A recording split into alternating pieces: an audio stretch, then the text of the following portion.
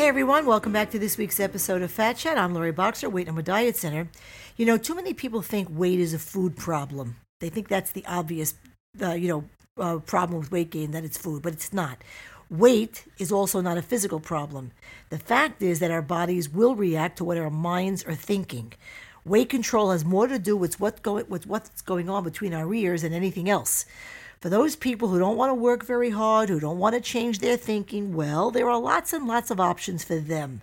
If you're one of those people, the marketplace is way overloaded with diet books, each proclaiming to be the one or the best or the fastest or the cheapest for permanent weight loss.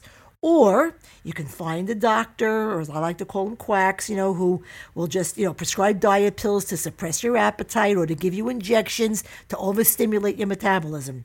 Or you can join the myriad of quick fix diet programs who sell packaged foods and powdered drinks and herbs and vitamins and supplements and energy bars and pills and blah, blah, blah, blah, blah, delivered by package right to your front door. You don't even have to walk to the mailbox and burn those 3 calories.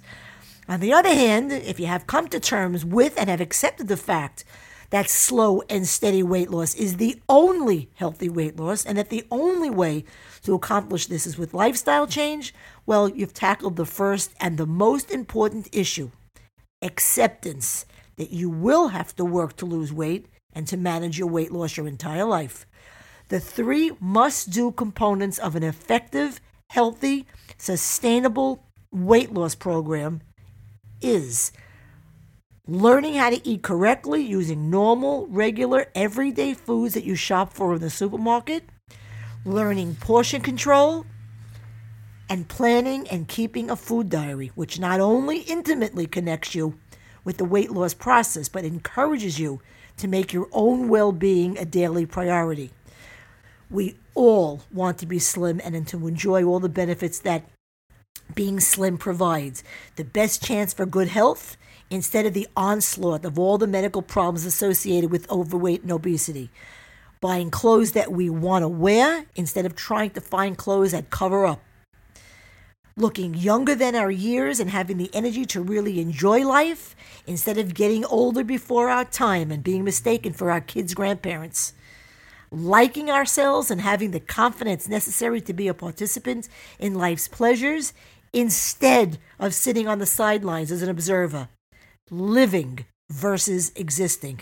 And perhaps one of the most important aspects of learning how to lose weight in a healthy way and keeping it off is that we can then pass along a healthier diet and eating habits to our children. I mean, after all, an adult can choose to be overweight or obese. A child cannot. They learn from the environments in which they are raised, the environments their parents create. If you want your body to change, you must first change your mind.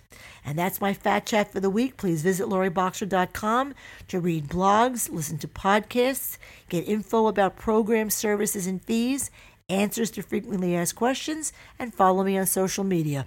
Until next time, I'm Lori Boxer, Weight Number Diet Center, and remember, nothing tastes as good as being slim feels.